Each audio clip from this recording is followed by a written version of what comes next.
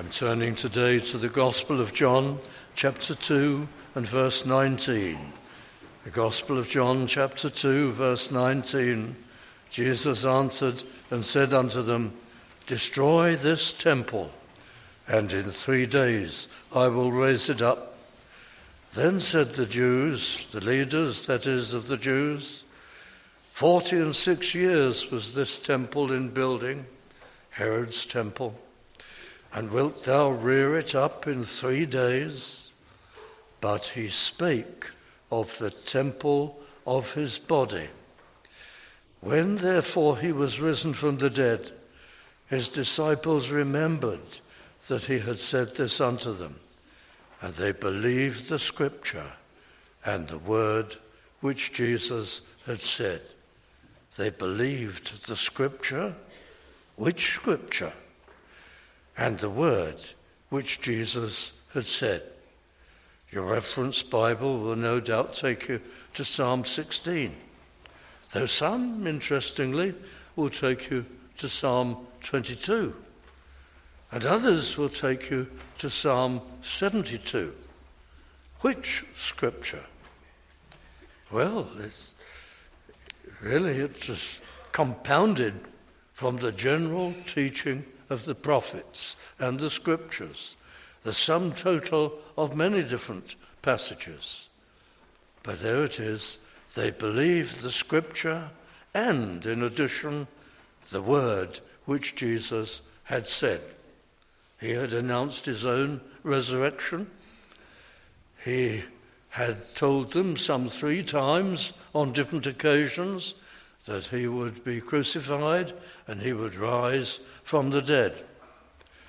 And he had indicated in other places also. So here is the resurrection of Christ. And what we often do is go through on this Easter Sunday, we go through the events of the resurrection. And sometimes we look at the prophecies.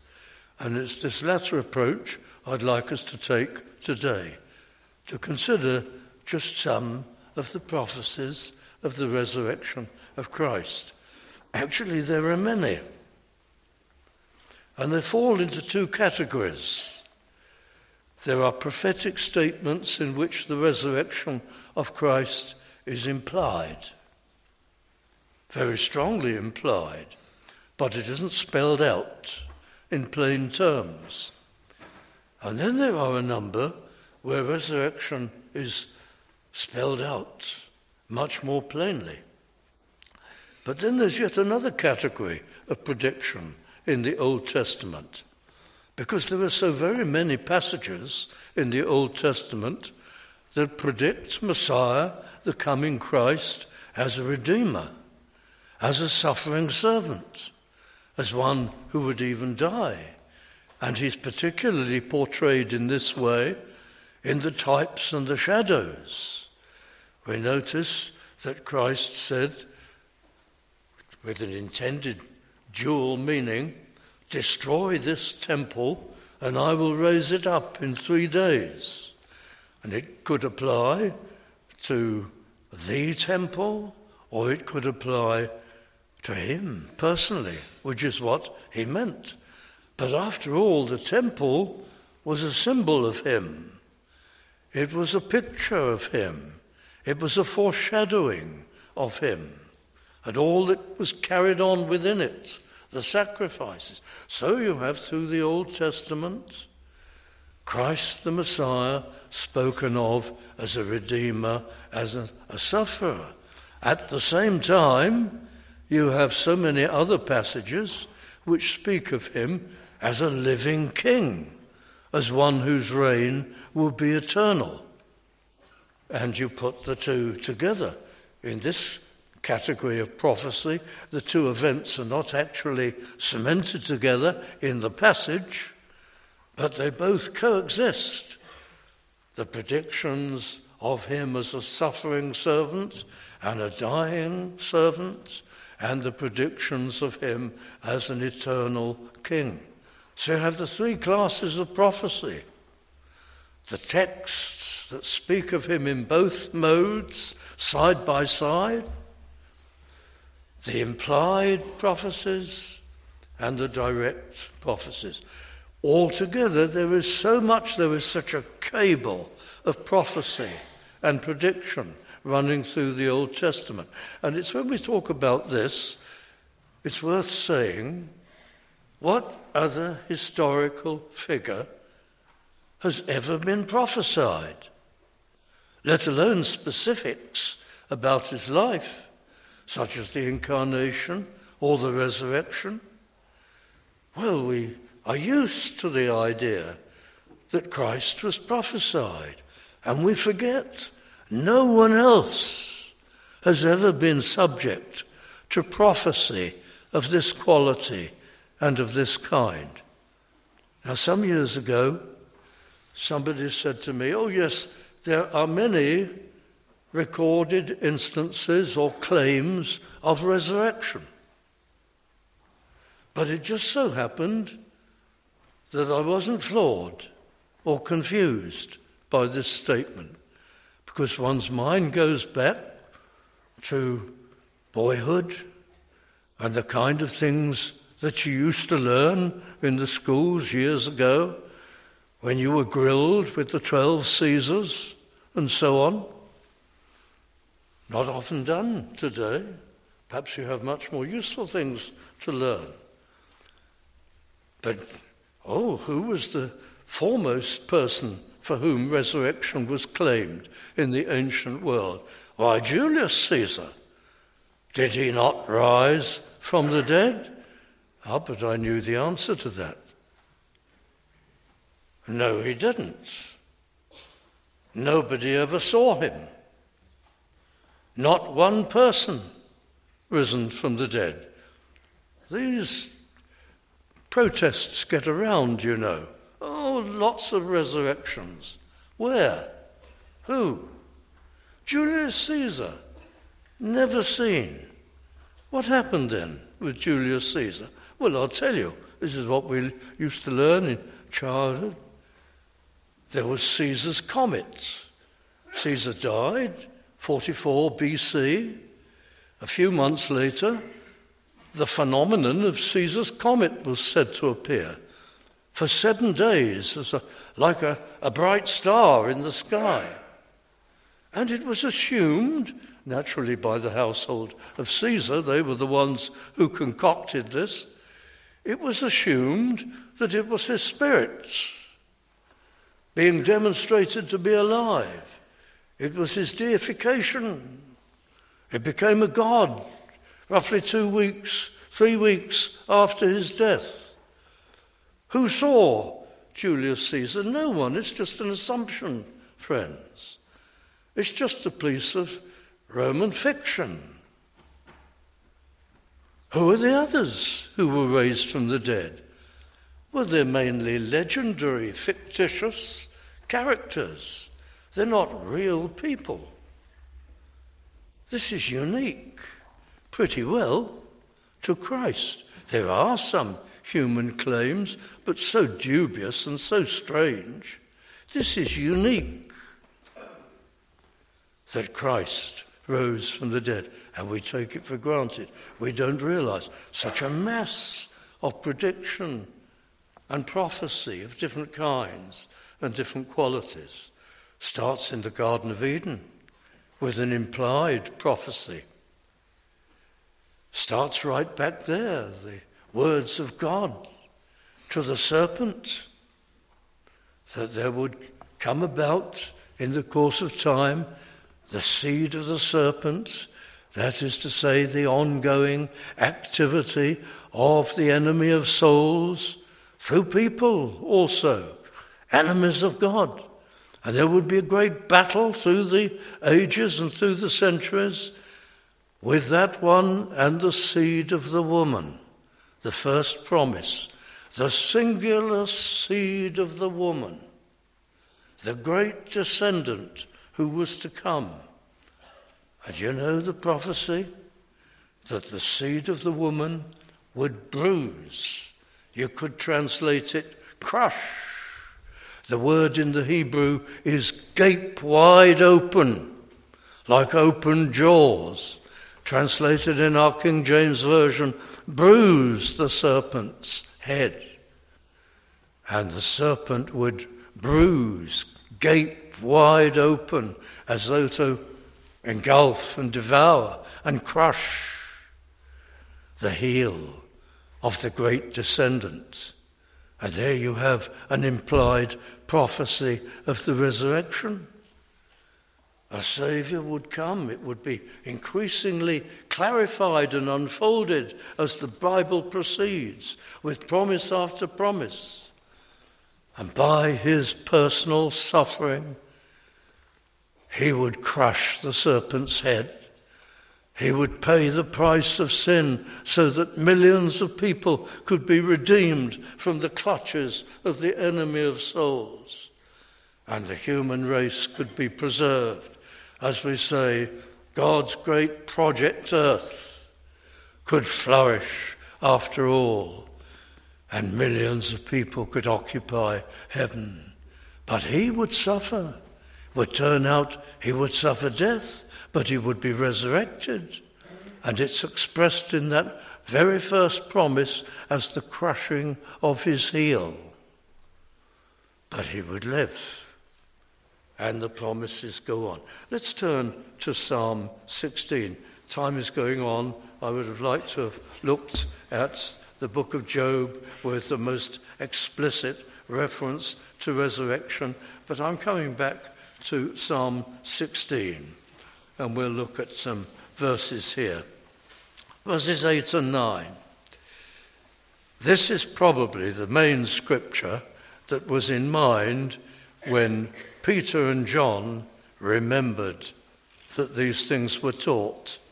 Verse 8, I have set the Lord always before me. It's David. And he's in devotion. And he's contemplating. I have set the Lord always before me. Because he is at my right hand, I shall not be moved. Verse 9, therefore my heart is glad, and my glory rejoiceth. My flesh also shall rest in hope. This psalm follows, no doubt, the great revelation that was made to David with Nathan, the prophet, that the Messiah, the Son, would come from him through his line. My flesh also shall rest in hope.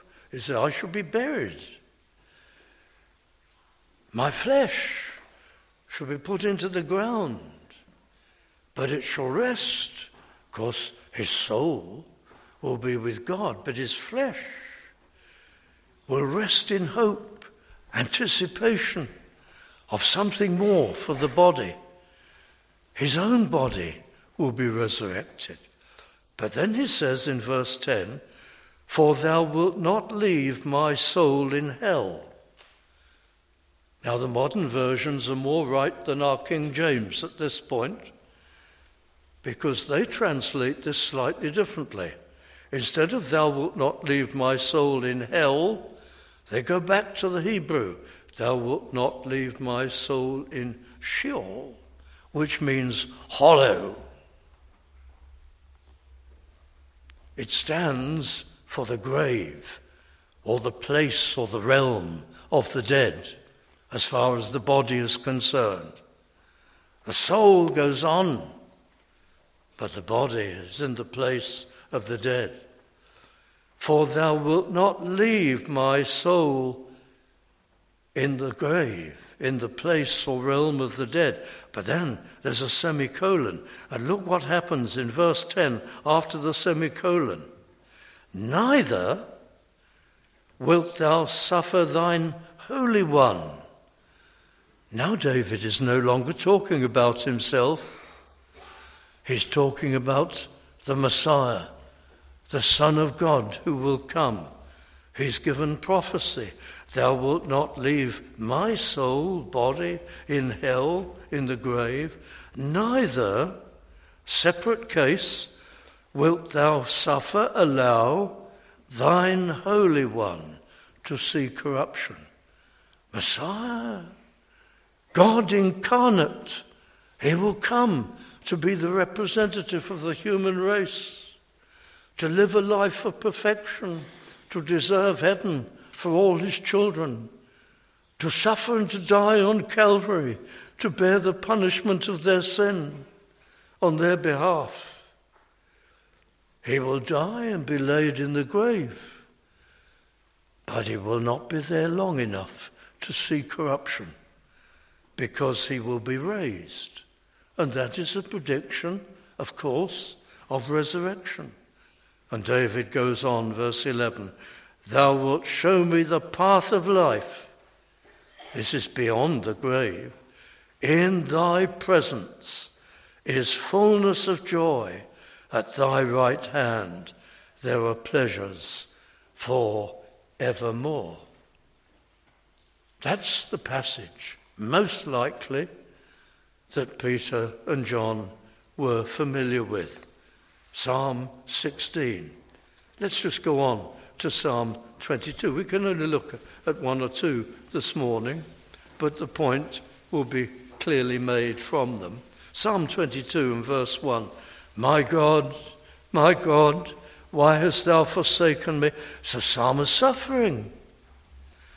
It's a psalm of David, and it's telling of an experience of suffering which was so great. But David never suffered like this.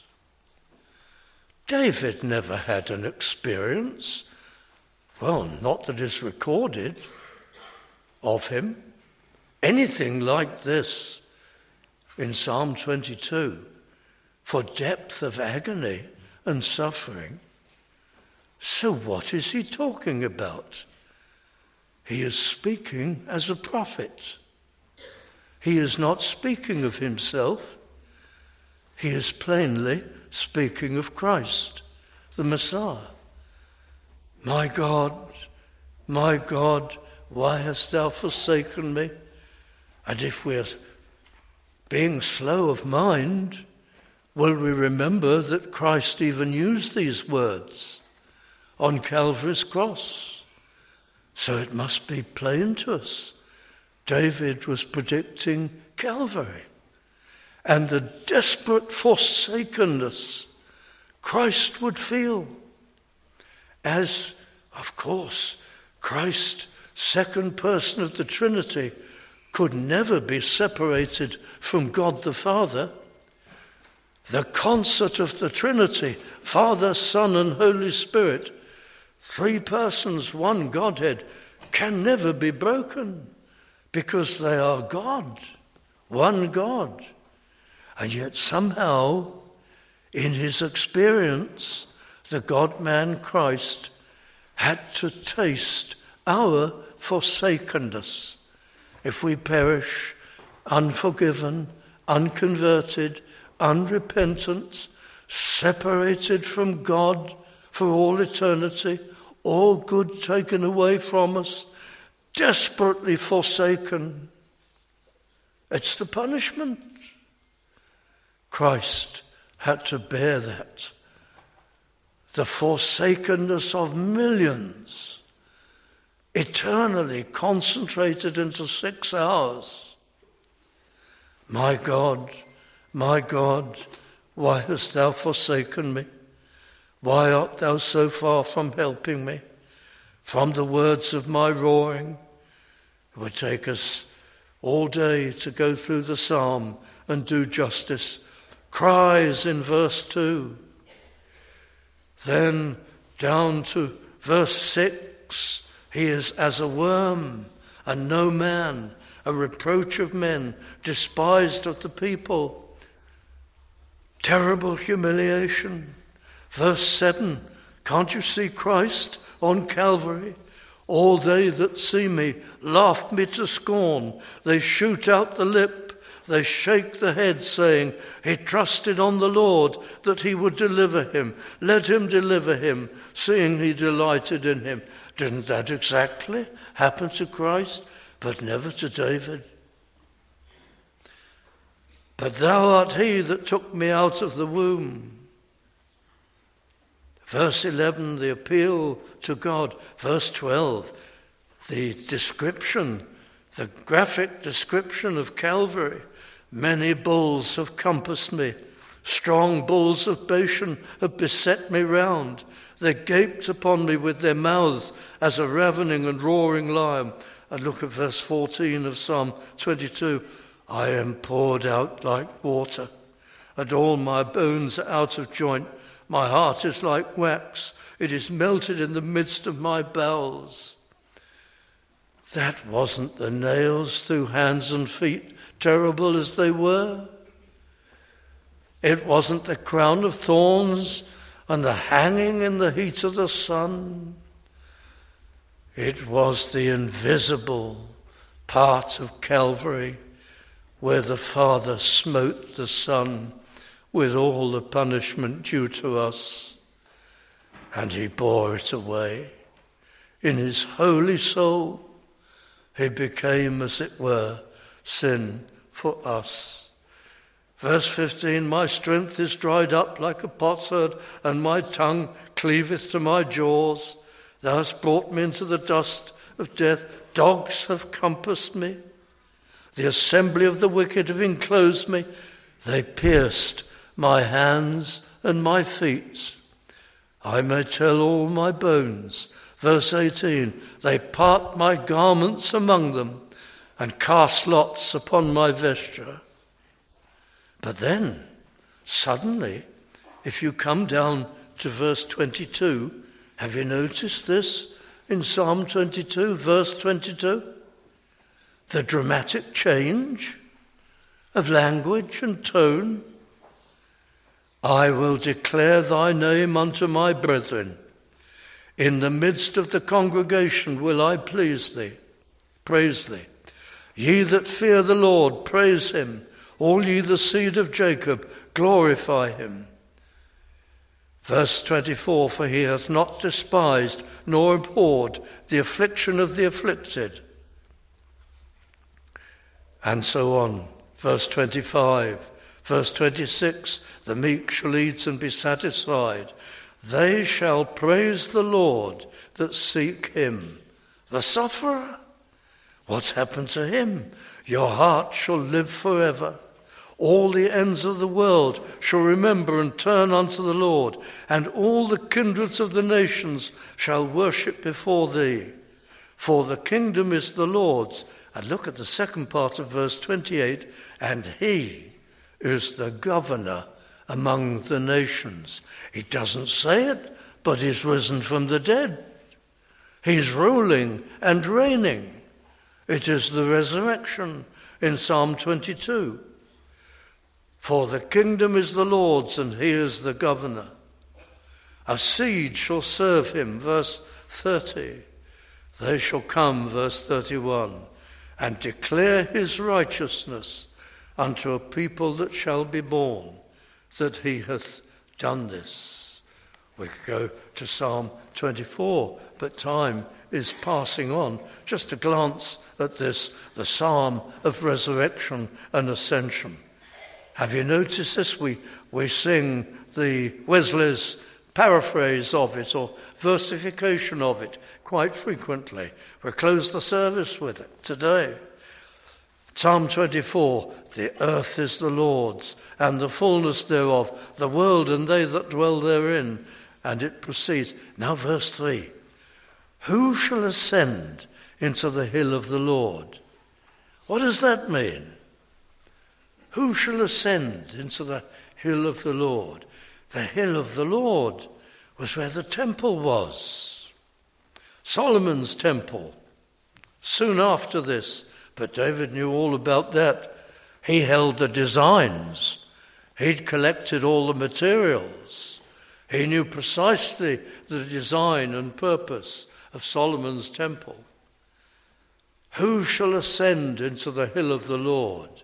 It's a poetic way of saying, who will go in to the Holy of Holies? There's the temple. It had its outer courts, and it had its inner courts, and its innermost court, the Holy of Holies. It represented the presence of God. It had the Ark of the Covenant and the mercy seat and the cherubim of mercy. It represented salvation and the presence of God. It was a holy place. And to mark that out, only the high priest was allowed in there, and only once a year, and not without offering sacrifice for his sins. What did it all mean? The entry into heaven. How will we get into heaven? The barred off holy place. It was very elaborately shuttered. It had a great curtain. It had great doors made of fir. It had chains as well that hung in front of the doors. The threefold barrier into the Holy of Holies. You can't come in to the presence of God. Only the high priest once a year, and not without the shedding of blood for sin. It's going to have to be a mighty sacrifice. It hasn't been made yet. Something far greater than the sacrifice of sheep and bulls. They were just tokens, symbols, prophecies of a great sacrifice that would have to be made. It was, in the event, the sacrifice of Christ, the Son of God. But there was the Holy of Holies. Who will enter in? Now look at this psalm. Who shall ascend into the hill of the Lord? Who shall stand in his holy place? Can we? Oh no. Only one. Verse 4.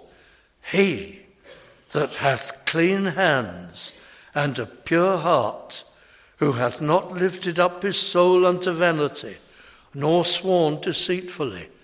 Only one human being can enter into the presence of God. He would be perfect.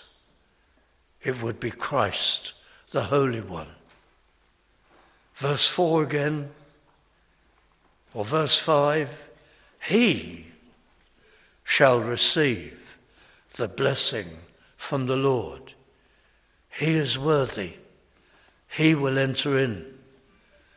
He offers his perfect righteousness for us to be credited to us. He suffers and dies on Calvary to make an atonement for our sin. Don't forget, you need both. We need our sins forgiven. That removes the condemnation. But we're still not in heaven. How do we deserve heaven? The perfect righteousness of Christ is given to us as a gift, credited to us, wrapped around us like a garment, with our sins forgiven and wearing his righteousness, we may deserve everlasting bliss. It's twofold. He shall receive the blessing from the Lord and righteousness from the God of his salvation. We go in behind him, under his wing, trusting in him as his followers, in his name. We are in Christ. We can't go in through any merit of our own. Verse 6, this is the generation of them that seek him. Him, he is the great one, that seek thy face, O Jacob. And then those exalting words, verse 7, lift up your heads, O ye gates. Lift up, you great chains. Open wide, ye doors. Be ye lift up, ye everlasting doors, and the King of glory shall come in. Who is this King of glory? The Lord strong and mighty, the Lord mighty in battle. It's Christ. Lift up your heads, O ye gates, even lift them up, ye everlasting doors, and the King of glory shall come in. Who is this King of glory? Could it be plainer in prophecy? The Lord of hosts, Messiah who would come. But hasn't he died? Yes, but he's obviously been raised again by his own power and by the power of the Father also. The resurrection. Who is this King of glory, the Lord of hosts? I'd like to have looked at Isaiah chapter 53. I won't. The crucifixion of Christ. Never skim over the final verses which speak of his resurrection. The last verses of Isaiah 53 bring the dying, suffering Saviour back to life as the eternal King. Of course, it's the resurrection. It's there. But I'm going to turn, just to close, to John chapter 11. And in verse 21, this is following, or this is during, just before, rather, the raising of Lazarus, shortly before the crucifixion. Then said Martha, one of the two sisters of Lazarus, then said Martha unto Jesus, Lord, if thou hadst been here, my brother had not died. But I know that even now whatsoever thou wilt ask of God, God will give it thee. Jesus saith unto her, Thy brother shall rise again. Martha saith unto him, I know that he shall rise again in the resurrection at the last day.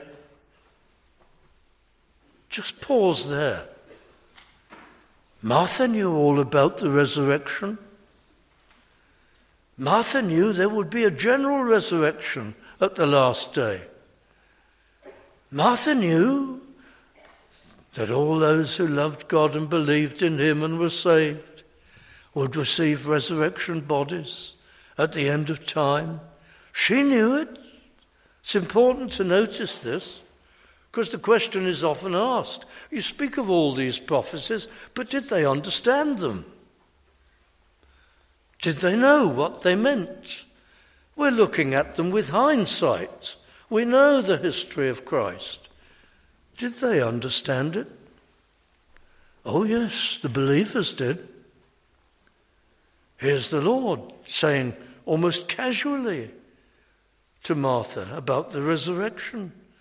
And she says, I know that he shall rise again in the resurrection at the last day. The pious knew. The believing hearts understood and knew. And Jesus said unto her, I am the resurrection. I am the resurrection. I will bring it about. I will inject the life into millions of bodies, but I will be raised. I am the resurrection. He will lead the way, the resurrection of Christ. Some people, and they mean well, and I don't criticize them for a moment. Some people, many people, they think along these lines. If I can prove the resurrection to people, they will believe in Christ. So I will look at all the evidences for resurrection, not just the prophecies. Search the record. Look at the early secular records and the Roman references to the resurrection of Christ. There's a number of them too. And I will prove that Christ rose from the dead. Is that a valid thing to do? Well, it's a good thing to do. Christians love it.